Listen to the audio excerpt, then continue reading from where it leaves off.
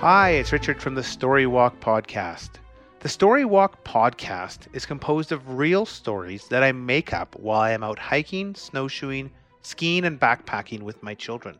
You may notice background noise during the podcast due to the real nature of recording these stories in the outdoors. The Story Walk Podcast is supported by 10adventures.com. Go on 10 adventures to find great family adventures in over 60 countries on Earth. Imagine a family-friendly safari in the Serengeti, exploring Inca ruins in Peru, a cycling holiday on car-free roads in Germany, and many, many more great ideas. To find all the great family adventure ideas and to make memories that will last a lifetime, check out 10adventures.com/family. Now, on to today's story.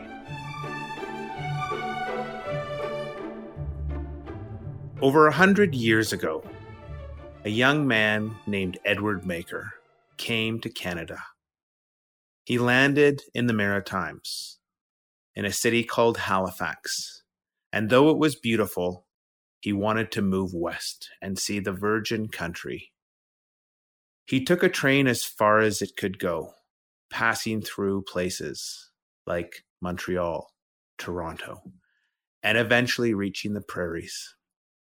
Upon reaching the prairies, he joined a wagon train and took the wagon train as it passed over the prairies on wagon tracks. This was very comfortable and an interesting way to see the beautiful expanse of the prairies. Soon, he saw some hills and mountains in the distance, and this was his first glimpse of the mighty Canadian Rocky Mountains.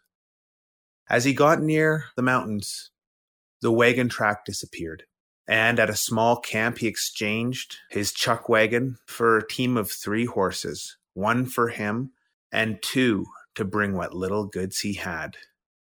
He followed a big river known as the Bow River as it made its way up a valley and into the mountains.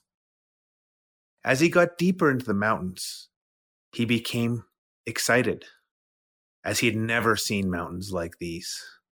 The mountains were large and beautiful, and in fact, he found the whole setting spectacular. He was following trails made by the animals that dominated these mountains and this valley. Soon he came to the confluence of 2 rivers at a small waterfall. He found this location to be spectacular as he looked around at the mountains all around.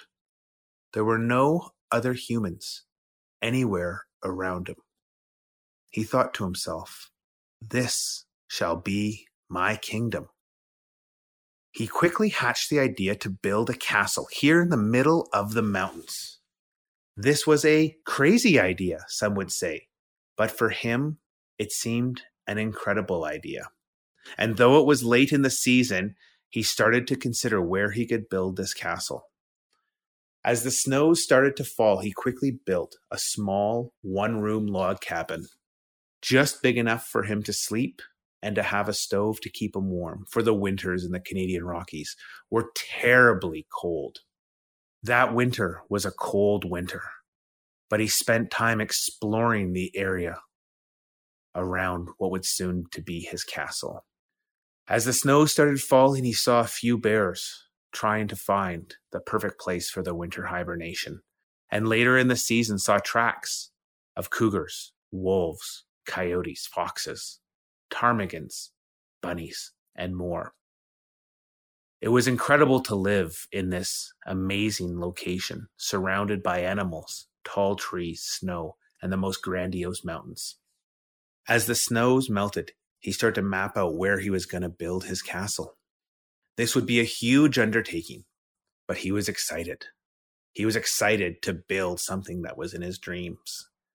He felt he just might be the king of the Canadian Rockies. His plan was to build a castle with 1 level made of bricks, or rocks in this case, as there were no bricks nearby, and then to build 4 more levels above, made with wood. That summer, he spent almost the entire summer hauling stones and rocks from the river. He took most of the rocks from the Spray River and had to haul them up a hill, for he wanted the views from the hill and to be separated from floods which would come most springs. In fact, he spent 2 whole months just hauling stones up a hill. It was exhausting, and his 3 horses, by the end, were almost lame. They had lost a lot of weight. However, as summer progressed, the famous grasses of the Canadian Rockies came out. These were tremendously nutritional grasses, and the horses regained their strength. That summer, Edward Maker started to build the base of his castle. While he hauled thousands of rocks up to where he wanted to build a castle, he now needed to make cement, and again spent a month hauling sand from the riverbed all the way up to the hill. As summer turned to autumn, he actually hadn't built anything, and he decided that he would finish the season by felling trees. He got out his axe and his saw and cut down over 100 trees. While he was sad he had to cut down the trees, he knew that the castle would be beautiful and be a wonderful home for him and what he hoped would soon be his family. To make up for cutting down the trees, he went to other parts and replanted trees, knowing that he would build a forest to compensate for the forest he had cut down. As the snow started to fall, Edward was not looking forward to moving back into his small cabin. It was so small he could touch all the walls with his hands from standing in the very middle. Luckily this year, he had purchased more provisions and was not going to spend the entire winter living off of beans and rice, for he had some bacon and some coffee.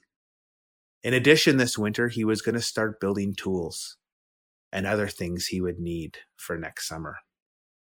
The second summer dawned late, for it had been a hard winter. Snow had almost covered Edward's little log cabin.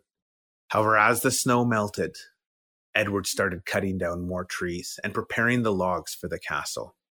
As soon as it got warm enough, Edward mixed concrete and started to build the base layer of stone walls.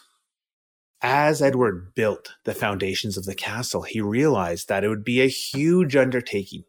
And instead of building the entire foundations, he changed his goal for this year to simply build one small area for him to live. He had the walls of this one room going up almost 10 feet in the air. And as the snow started to fall, he put a roof on this little one-room castle of his. Finally, he built the most beautiful stone fireplace that would keep him warm and get him out of his hovel that winter. In fact, he spent that third winter inside this small bit of his castle, and he loved living there. For he had a window to see outside, space to sit on the floor, as well as the warmest stone fireplace he'd ever experienced. As spring sprung for the third summer, Edward was surprised because one day, riding up on a horse, he saw the most beautiful woman ever, followed by an old, strong man. The man introduced himself as Old Man Livingston with his daughter Elizabeth. They were interested in what Edward were doing and quickly liked the idea of helping to build a castle. They made a deal that they would help build the castle, provided they could have a room. This was an easy decision for Edward, for 3 people could make much more progress than one person on himself. The group of them started immediately on building a second room. And in fact, Old Man Livingston was such a hard worker, they were able to build a third and a fourth room. And by the end of that summer, had constructed almost the entire first level of the castle. During a trip back to the prairies to get more supplies, Old Man Livingston had told a few people what they were doing here at the confluence of the Spray River and the Bow River. And as autumn came, a few other people came to join. Soon there were 17 people on the castle, and though it was winter, they were able to continue working throughout the winter, putting beams onto the brick walls, and enclosing the entire first level. Edward Maker was surprised that so many people wanted to contribute and help him build this castle. However, he knew that they also saw the beauty and the vision of building such an incredible place. And Edward decided he didn't want to be the king of the castle. He wanted lots of people to live in this castle with him, each with their own space, enjoying the beauty of the Canadian Rockies. The following spring, the fourth summer that Edward had been working on the castle, he realized that he had fallen in love with Old Man Livingstone's daughter, Elizabeth. As they started working, more people came to help build the castle. And one morning, out on a walk, fetching some water, Edward surprised Elizabeth by asking her to marry him. She quickly said yes, and Old Man Livingstone was very proud because he knew that Edward was an honorable man and would provide a wonderful life and be a caring husband for his daughter Elizabeth. Over the summer, over 100 people came to this castle and helped build it, and quickly a second level was made entirely out of wood, and before the summer was over, a third level had been made. The castle was taking shape, and it was beautiful. And in fact, tourists were coming from the prairies simply to see a castle in the middle of the Rockies. People were amazed that somebody would build a castle in this location. And they recognized the beauty from the upper story, looking out over the valley and the rivers and seeing all the mountains, and the vision Edward Maker had. That winter was a tremendously exciting winter, as all the families and people living in the castle came together for celebrations. As well, they continued to work, building furniture, making floors, and even adding a fourth story during the winter. The following summer was the last summer. They put the fifth story onto the castle. They put a roof. They even put some turrets around different parts of the castle, which they designated as rooms for quiet reflection and enjoying the beautiful views of the valley. Over the coming years, Edward Maker and his wife Elizabeth had 11 children, and they loved their life in this castle in the Canadian Rockies. In fact, it was so beautiful and popular that soon a little village sprung up a short distance away. This village was named Banff, and they named Edward's castle the Banff Castle. After many years, one spring, the residents of the castle woke up to find that Edward Maker, his wife Elizabeth, their 11 children, and Old Man Livingstone had gone. All their possessions remained. However, Edward's tools and the family's horses were no longer there. Nobody ever saw Edward Maker, Elizabeth Maker, their family, or Old Man Livingstone again. There were theories that they'd moved back to England. Other theories said they'd gone deep into the mountains and found a beautiful lake. And in this lake, they'd build a small cabin for just their family. This so-called secret lake was abundant with fresh fish, and wildlife abounded around. And Edward and his wife Elizabeth just wanted to enjoy this beautiful location and raise their kids, enjoying nature and the outdoors. Nobody ever knew if this was true. However, decades later, small cabins would be found in the Canadian Rockies, with no trail going to them, but a beautiful log cabin that could sleep up to 15 people would be found. And people speculated, could this be where Edward Maker and his wife Elizabeth had gone to? Today, you can visit Edward's Castle. It's now known as the Banff Springs Hotel, and this beautiful hotel is known as the Castle in the Rockies. This has been a made-up story.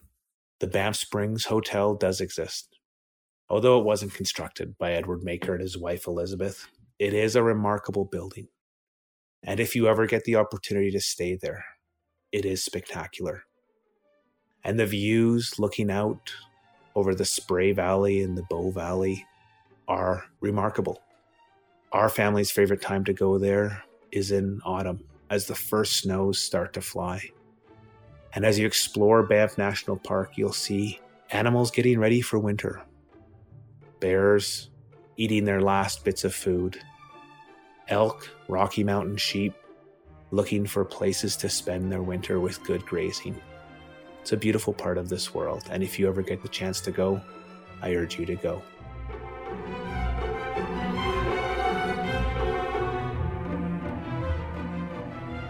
Thanks for listening. If you like the show, please subscribe and give us a rating. This podcast and all the ideas and characters are copyrighted by myself, Richard. Bye-bye.